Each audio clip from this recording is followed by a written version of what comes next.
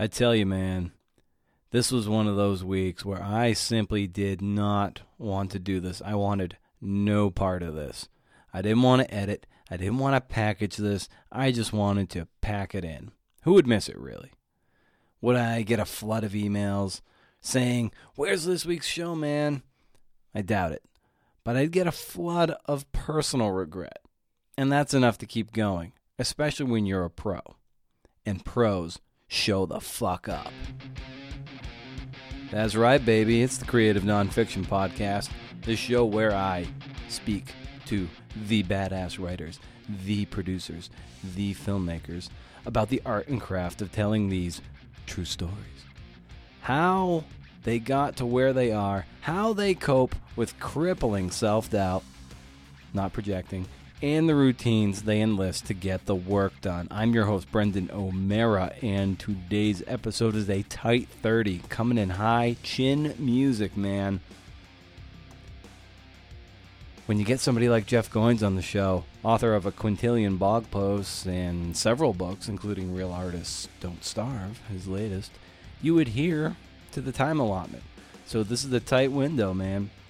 Coming in on the hands. Better clear those hips and drive that ball up the middle. But I think it's packed with great stuff.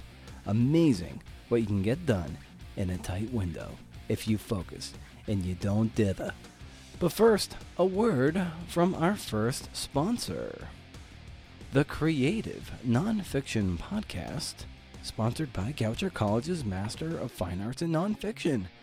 The Goucher MFA is a 2-year low residency program.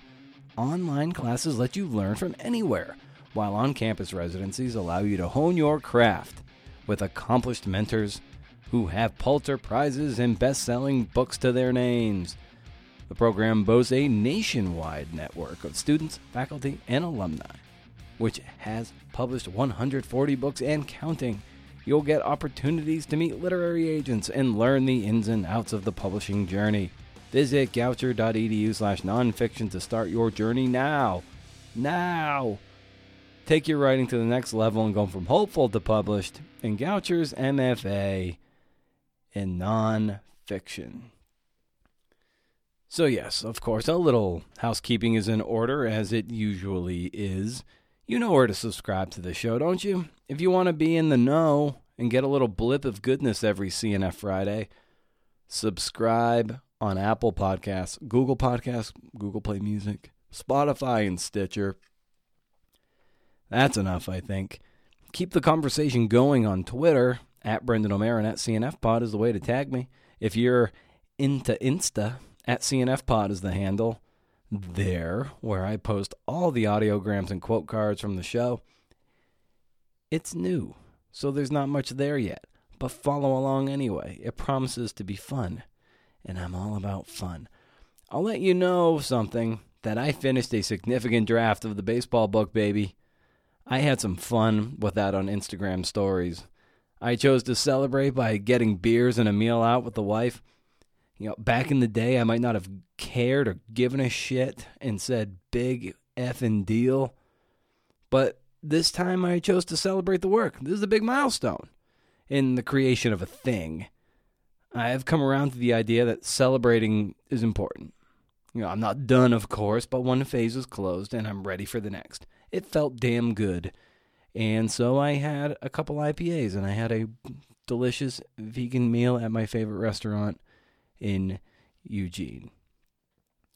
So, anyway, yes, Jeff Goins is here, and he's the author of The Art of Work and Real Artists Don't Starve, and he sits in that great Stephen Pressfield, Seth Godin pocket of empowering you to make a go of it, really following your taste, and just getting into it, man. We talk about how he was read the dictionary as a kid, and breaking down the barriers between who we think the geniuses are. You know, spoiler alert, they're more like us than we think. And a whole lot more. He's at Jeff Goins on Twitter, and visit goinswriter.com for all sorts of goodies, and to buy some of his stuff. You know, classes, books, you name it. All right. Before we get to that, here's one last sponsor, a new sponsor. Welcome, Bay Path University. That's right. It is sponsored by Bay Path University's MFA in Creative Nonfiction. You got options. Discover your story. Bay Path University, founded in New England in 1897, is the first and only university to offer a no-residency, fully accredited MFA focusing exclusively on creative nonfiction. Attend full or part-time from anywhere in the world. In the Bay Path MFA, you'll find small online classes and a dynamic and supportive community. You'll master the techniques of good writing from acclaimed authors and editors, learn about publishing and teaching through professional internships, and complete a master's thesis that will form the foundation for your memoir or collection of personal essays. Special elective courses include contemporary women's stories, travel and food writing, family histories, spiritual writing, and an optional week-long summer residency in Ireland, with writers including Andre Dubus III, he's been on the podcast, Anne Hood, Mia Gallagher, and others. Start dates in late August, January, and May. Find out more at baypath.edu/MFA. That's it, friends. Here's me and Jeff Goins. Let her rip.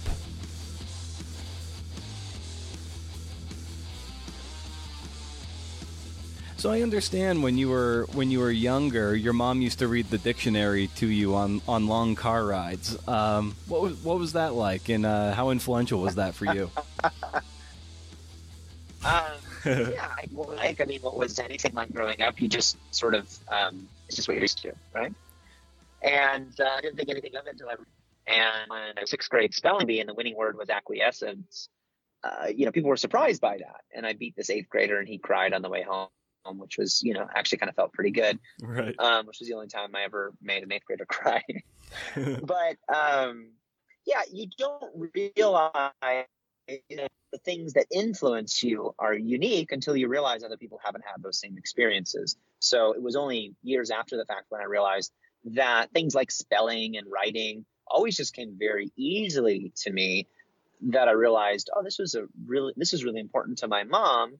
And it became very important to me because of our relationship. In what way did she maybe foster what would eventually become a career in words for you? My mom was not very good at math, but spelling was something that she was a stickler for, and the fact that words meant something that was very important to her. And her father, my grandfather, was a journalist and an artist. And so he was essentially a professional writer. And I'm sure that influenced her. And because that influenced her and she was very close to him, that influenced me. And I think it's just the idea that words are very special. They mean something. They really do have the power to give life or destroy life. This idea that sticks and stones may break my bones, but names never hurt me. It's like the biggest lie you can teach a child. Words are incredibly potent. If you think about our world today, you think about the world of even politics, wars are waged over words. Elections are won or lost over words. Power is gained and lost through simple words. So words are incredibly powerful tools. And I learned that from my mom, good or bad, right or wrong, how you use a word can affect a lot. And in your writing, you write with such clarity and fluidity, and of course that always comes from immense attention to detail and a ton of work and rewrites. So, how did you cultivate that skill to write as clearly as possible when it's obvious that you have a repository of vocabulary in your arsenal, but yet you choose to have it come across very clear and direct to a reader? Well, I think it's Nathaniel Hawthorne who said that easy reading is damn hard writing. And so if you want it to read easily, it actually requires a lot of writing and rewriting, as you mentioned. But I really agree with Stephen King that the best way to become a good writer is to read a lot and write a lot. So it's really difficult to know how to write well if you aren't reading a lot of good writing. And so I think what I'm always striving for is to write like the authors that I admire, the people that I look up to. How do they do that? Because you read something and you go, oh, like, that's cool, I can do that. And then you try to do it. You try to write it. And you go, I can't do that. How did they do that? You know? And so reading a lot and writing a lot, at least reading a lot of good stuff, will exacerbate the gap between where you are as a writer and where you want to be. And so if I am striving for anything, it's to sort of meet the standards set by my own writing heroes and even peers sometimes. How did you keep yourself from becoming demoralized when you realized the gap from what you wanted to write, from what you were capable of writing, was very, very wide, and in turn narrowed? But like, how did you not be demoralized in that time? One of the things that helped me a lot, and I don't know that I did this consciously, but I started reading a lot of biographies of famous writers and artists, and to know their story, to know where they came from, it is as helpful as knowing what they created, right? So it's helpful to read The Great Gatsby and then to understand the story of how F. Scott Fitzgerald was this insecure, young, but also kind of arrogant writer who couldn't get this girl to like him and, strove to get published so that she would like him and marry him. And I go, oh, I know what that's like. I know what it's like to be a guy who can't get a girl to notice him. Maybe what he did with this masterpiece is not so far out of reach as I thought. And so to understand, not just look at the final creation of some of your favorite writers, musicians, creative geniuses, but to also understand the story about how they got there. I think that keeps you from being demoralized because you see them as human beings. Like F. Scott Fitzgerald was not confident in The Great Gatsby. He was incredibly insecure about it and racked with self-doubt. He wanted to call the book The High Bouncing Lover. Right. And so to understand how these choices sometimes get arbitrarily made, you go, oh, so that's what it takes to be a genius? It kind of sounds like just, what it takes to be a human. They're full of these peccadillos and quirks and faults. And I'm not excluded from the process of becoming a genius if the people that we call geniuses look like flawed humans too.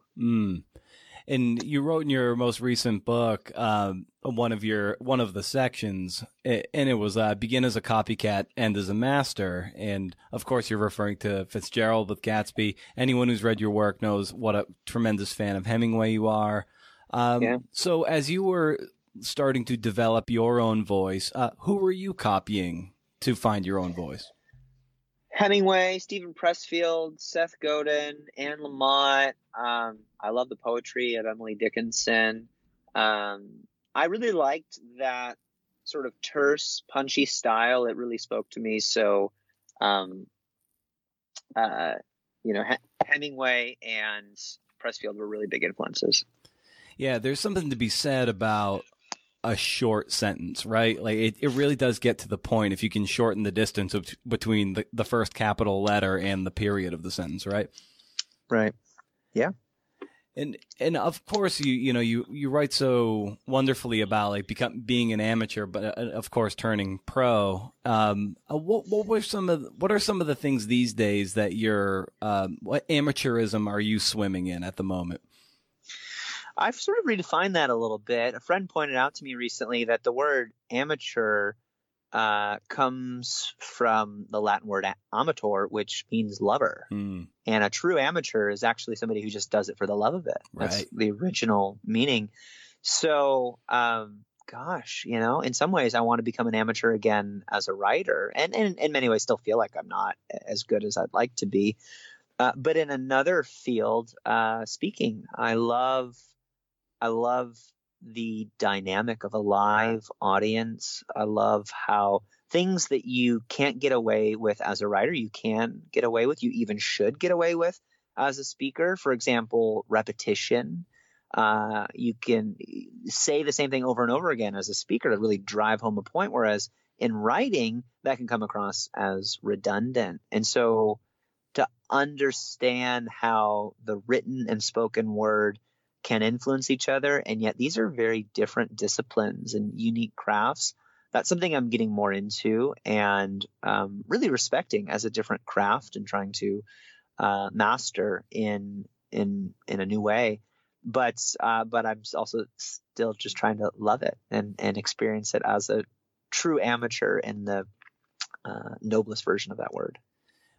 In the last few years, let's say, have you come across moments where the work itself, the writing itself, became laborious to an extent where it's like, I just don't have the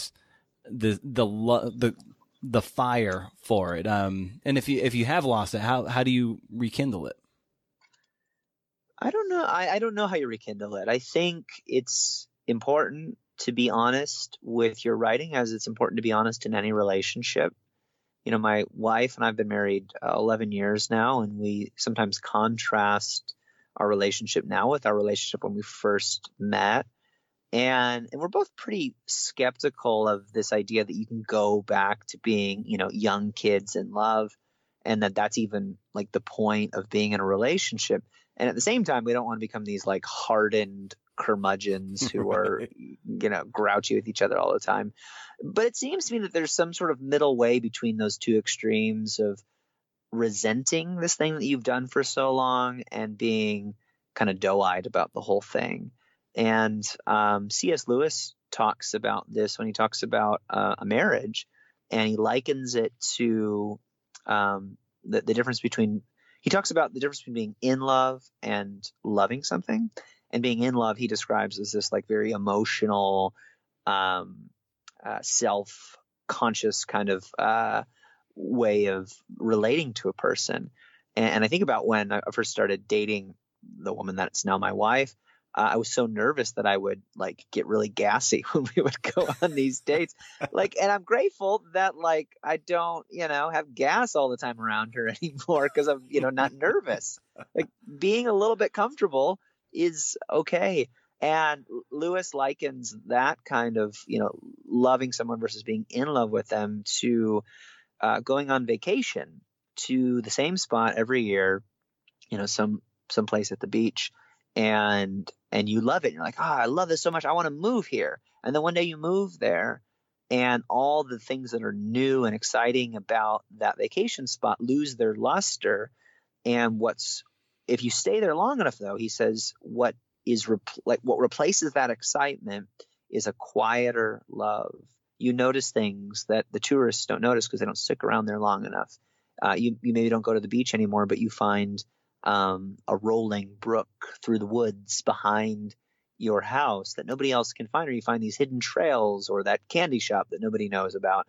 You find things that are subtle that other people might miss because they didn't have the discipline to stick around. So I'm using an analogy to describe an analogy that applies to writing. Yeah. But I think the same thing is true with writing. So are there times when it's boring? Or, it used to feel easy and now it feels like work. Yeah, of course.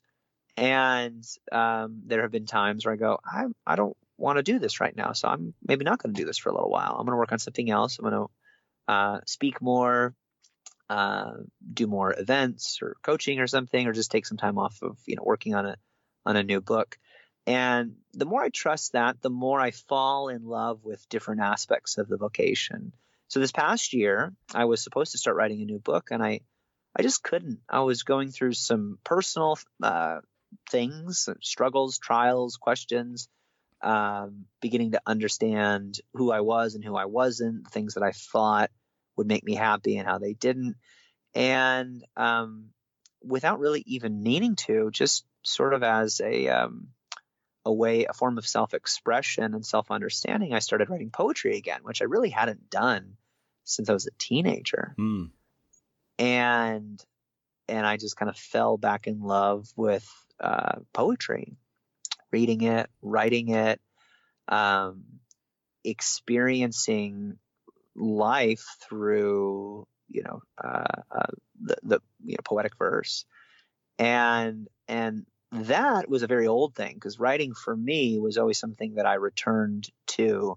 I like how Elizabeth Gilbert says this. She says, writing is my home, not in the sense that it's the place that I came from, but it's the place that I always go back to. And so when I feel sort of stuck, when I feel like this isn't working anymore, I follow that. I listen to it. I trust it. I don't just simply force myself to keep going. Now, if I have a commitment, a deadline, I do my job. But beyond that, I let go of it a little bit, and I see what can be kind of born in its place. And there's always something old that I'm returning to, because writing and art in general is play. It's a form of play. And so you've got to be able to find new ways to have fun at old things. And that's true for a relationship, and it's hopefully true for our vocation too as artists. And when you're in search of that love again, and to find it in places where you might have, unexpected places, where do you end up feeling the most alive and most engaged in the process? Always at the beginning, always at the start of something new, because that's a place where dreams live. It doesn't have to be anything just yet. It can be anything. And for me, the fantasy of this could be anything. This could be the next big book about such and such. This could be the most amazing poem that I've ever written. When you're playing with it, just at the outset, that's really fun. I used to think that I wrote books so that I could finish them and share them with people, and that's what it was about. It's never about that. It's always about getting into a new project and all the possibilities that it represents. And yet it doesn't have to be anything yet. So in some ways it can be all of those things without having to be any of them. And so the beginning of a project for me, the first 20, 30% is usually very, very fun. And I love what you wrote on your blog about the three buckets of ideas, drafts, and edits. And I was wondering if you could speak to that, what that is and how you came to that. The three bucket system is just my creative process. And like any framework, it's not something that I set down. I sat down and said, okay, this is how I'm going to do creative work. It was just what worked and emerged. And I said, oh, it's like there's these three little buckets, and here's how this works. And I'm doing this intuitively, but I'll kind of draw a circle around it and say, this is what it is, and give it a name so that other people can understand it. But the three bucket system is how I write anything, work on anything really. It starts with an idea. Ideas are always coming. I may get an idea while talking to you, and my job here is just capture the idea, write it down. And so all day long, I'm capturing ideas, putting them into my idea bucket, which is just a folder on my phone, and that syncs with my computer. I use an app called Bear right now to do that, which syncs seamlessly across devices. So I just have a little folder in that app called ideas. I just write an idea down, or 10 or 20 or whatever, but I write down at least one new idea every single day. And then during my writing time, usually in the morning, after I drop off my son at school, I'll go to a coffee shop and I'll work on an idea and turn it into a draft. So I'll pull something out of my idea bucket and I'll draft it. I'll write about 500 words, which takes about 20 to 30 minutes for me. And I'll save that, and then I'll put it into a new folder called drafts. And then after that, I'll edit something from a previous day, not the same day. So I'm never writing and editing in the same sitting because it's important that I'm getting some time away from something that I've written before, so I'm not too emotionally attached to it, and I can come back to it objectively. So it could just be the thing that I wrote the day before, which it often is. And then I'm editing that. So I'm pulling something out of the drafts bucket. I'm editing that and then saving it in a new folder called edits. And once you've got something in each of those three buckets, your job as a writer is not to come up with some brilliant idea, write it and edit it and share it with the world all at once. Your job is to simply move something from one bucket to the next every single day. It's just to keep the buckets full. And so that's my job, is to make sure I have enough ideas, that I always got ideas in the idea bucket, make sure that I'm always writing, so I always have something in the drafts bucket that I can edit, and then to make sure that I'm always editing so that I have pieces ready to publish whenever I need them. And so whether I'm working on a book or not, whether I have a deadline or not, this process helps me regularly publish new material on my blog. It helps me work on the next idea that could turn into a book. It helps me come up with ideas for new podcasts and even just stuff to, ideas to share on social media. It is the process by which I work through my best ideas and get them ready to share with the world. And how have you, over the years, gotten comfortable with creating enough bad ideas and doing enough bad writing to get to good and great ideas and good and great writing? I've done it the other way. I've waited for a really good idea to come and not been willing to work through the bad ideas. I mean, if you look at all my writing, I've written tens of thousands of words this past year that will never be published because they're not very good ideas. And there is a part of me that's tempted to share them. I spent so much time on this, but I go back and read them. I go, this is not very good. And I did the other thing for a long time, which was I waited for a good idea, and I wasn't willing to work through several bad ideas to get one good idea. And I never published a good idea. I never shared anything worth sharing because I was waiting for perfect. I was waiting for good to come to me instead of willing to work through the bad to find the good. And I think that is a distinction between an amateur and a professional. Is the amateur tends to wait for the good to come to them, whereas the professional works through the bad to get to the good. They understand that there is no other way to get to a good idea than to wade through all of the crap that you've got to get through to get to something pretty good. And in your most recent book too, which is just a wonderful treatise on debunking the starving artist myth, I wonder why that idea, and why do you think that idea of the starving artist became such a sticky idea for people? Because it can be true. I mean, you can starve as an artist. And in the book, at the end of the book, I argue that sometimes it's easier to believe a beautiful lie than it is to accept a difficult truth. And it actually is kind of a beautiful lie that artists can starve. It's romantic. It was in the Romantic period, it was associated with genius. And so as a result, we go, well, I'm suffering, I'm starving, I'm struggling as an artist. Therefore, I must be a real artist. And so what I wanted to do in the book is show clearly throughout history that creative people didn't have to starve to create works of genius. In fact, some of your most favorite artists didn't starve at all. Michelangelo was the richest artist in the Renaissance. And not only that, he set a new precedent in the Renaissance for artists to be aristocrats. And so there were many painters and sculptors who followed in his footsteps who were very wealthy people during the Renaissance. It wasn't until the mid to late 1800s during the Romantic period where this notion of being a starving artist was associated with genius. And it was pretty short-lived, even coming out of the era of, well, first of all the Impressionists, many of them were wealthy people. They were sons of wealthy people, or they had patrons. Even Vincent van Gogh, who's like the iconic starving artist, made a pretty good living wage, and his brother bankrolled him for the 10 years that he was a professional artist, and he lived better than most of his peers. So it really is a myth, and myths are stories that we tell ourselves to make sense of the world around us. And so in that book, certainly you can be an artist and starve. You certainly have that option. But my challenge is you don't have to starve. If you are a real artist, whatever myth you choose to believe, whatever story you choose to tell yourself, whether it's the story of the starving artist, I have to suffer so that my work is serious and important, or the story of the thriving artist, which is I need to make money so that I can make more art. Whichever story you choose to believe is probably going to end up coming true. So choose wisely.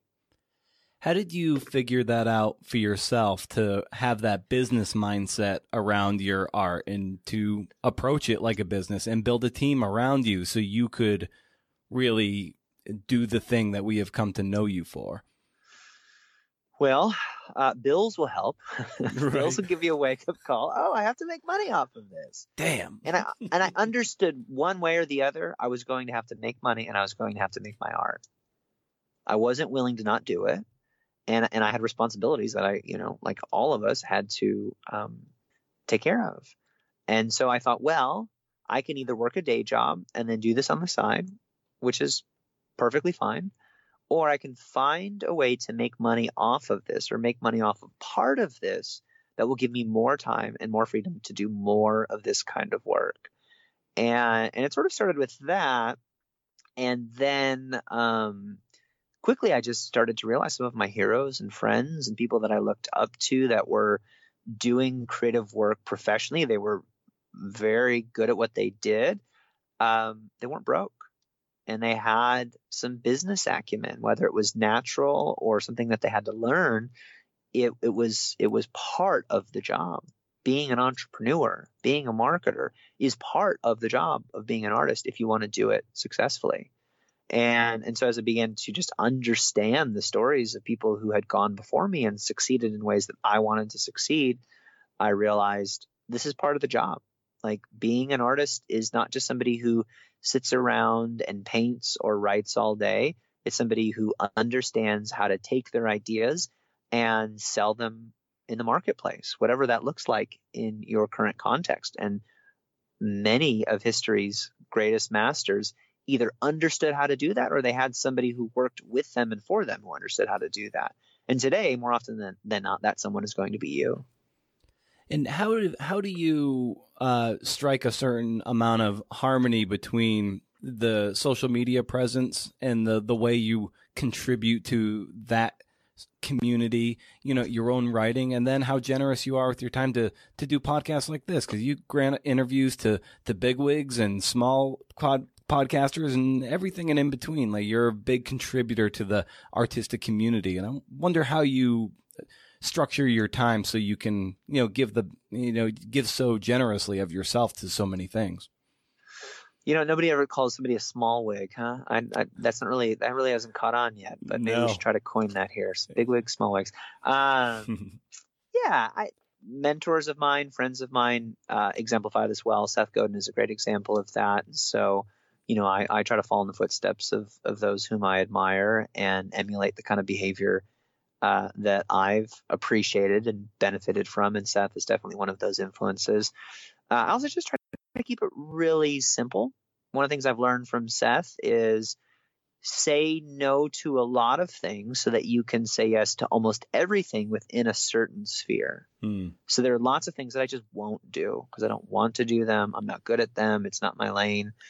And so I'm not perfect at this, but I've tried to structure my life in such a way where I don't do anything in the mornings except create. And I realized, because there was a season of my life where I was like promoting things, having meetings, doing phone calls all the time. And I wasn't writing. I wasn't being quiet and still and creative for the first half of the day. And I was just not fun to be around. And I was working hard. I was succeeding, but I wasn't working on the thing that got me here. I wasn't working on my craft. And so now I really protect that time. I rarely take a meeting or a phone call or do something before noon because I'm writing. I spent all morning today, all the way through lunch, working on a book.